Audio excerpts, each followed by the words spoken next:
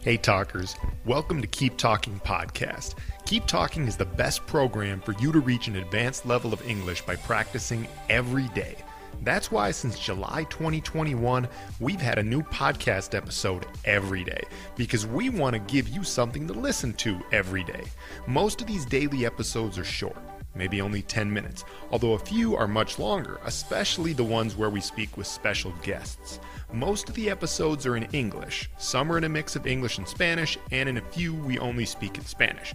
We also have the occasional throwback episode, where we play a previously recorded Instagram Live. Sometimes we give tips on how to improve your English, while other times we talk about a wide variety of topics.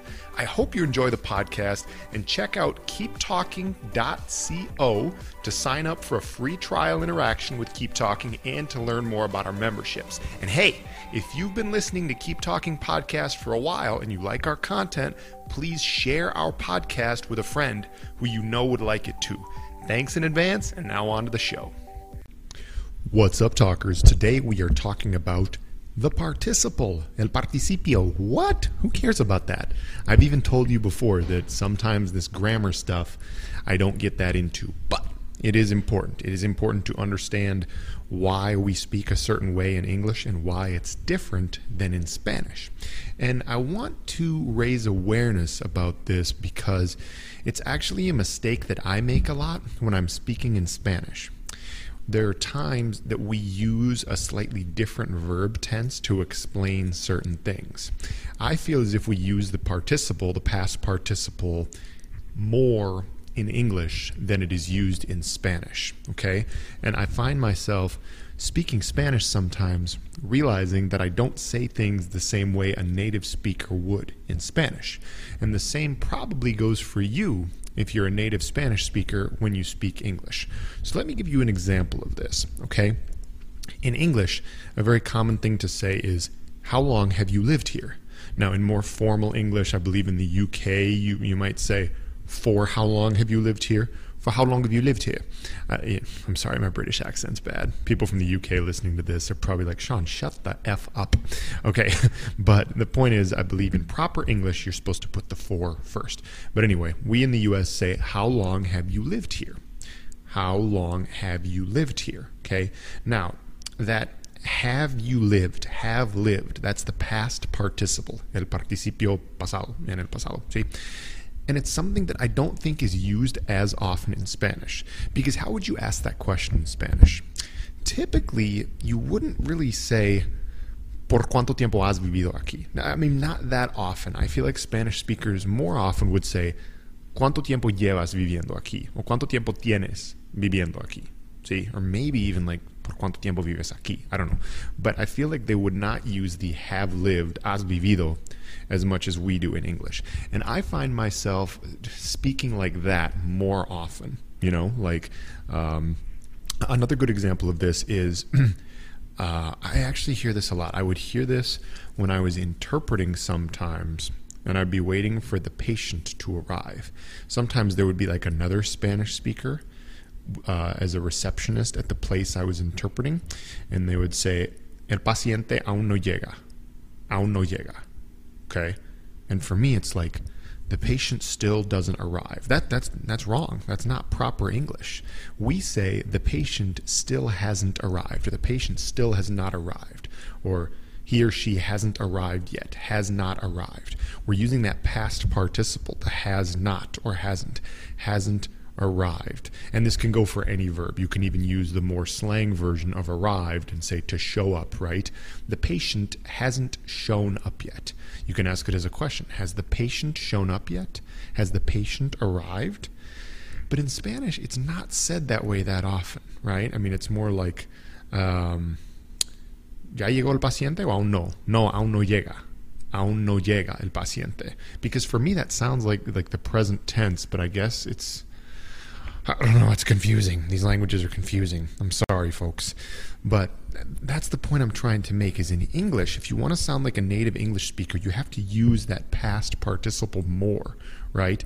So I hear a lot of people say, for how long you study Spanish? For how long you study Spanish? That's actually incorrect in English. It would either be, how long have you studied Spanish for?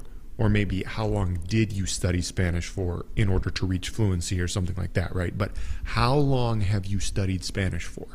And I would say, I have studied Spanish for 15 years or whatever, right? The same thing goes for example, tengo 3 años trabajando aquí. Llevo 3 años trabajando aquí, whatever, right? In English, we actually say, I have been working here for 3 years. I know that's a mouthful, right? Es mucho. I have been working here for 3 years. Literalmente, yo he estado trabajando aquí por 3 años. ¿Sí? Why not just, I have 3 years working here? Tengo 3 años trabajando aquí? I don't know, but we don't say it like that. We say, I have been working here for 3 years. How long have you been working here? I have been working here for 3 years. How long have you been practicing Spanish? I have been practicing Spanish for 15 years, etc., etc. Now, I feel like in rare cases, it can be kind of the same. You know, you could be like, have you eaten in that restaurant? And maybe sometimes a Spanish speaker would say, ¿has comido en este restaurante?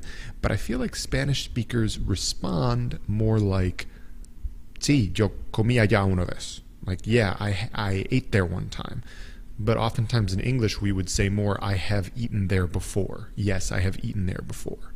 It's the past participle. Now, I know that in Spain throws everything off. Ellos complican todo, ¿sí? Ellos complican mucho mi argumento, porque ellos dicen hablan en el participio. Ellos hablan en el participio mucho. They speak a lot in this participle, past participle. So instead of saying like, ¿qué hiciste? They'll say, ¿qué has hecho? ¿Qué has hecho hoy?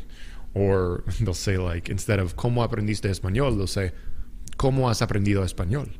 Or if it's a group, they'll do the vosotros thing. It's like, ¿cómo habéis aprendido español? Or something like that, right? I know, I'm sorry. If there's anyone from Spain listening, I know I don't do the S and the zeta and the la zeta and the la fe, the C correct.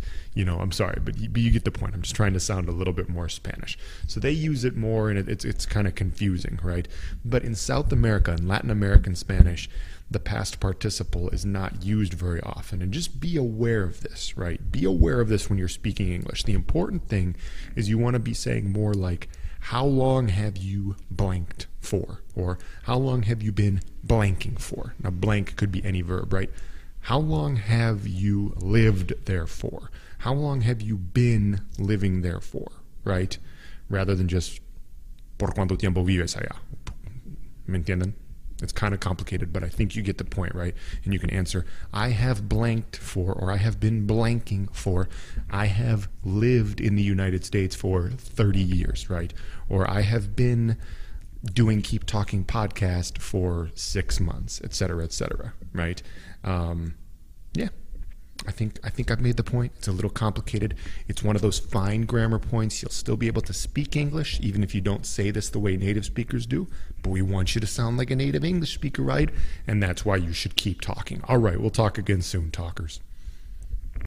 Thanks for listening, talkers. Remember that Keep Talking is the best program for you to reach an advanced level of English. Go to keeptalking.co to sign up for your free trial if you haven't already. And remember to share this podcast with a friend who you think would like it as well. Heck, don't just share it with one friend, share it all over social media. Let's keep talking.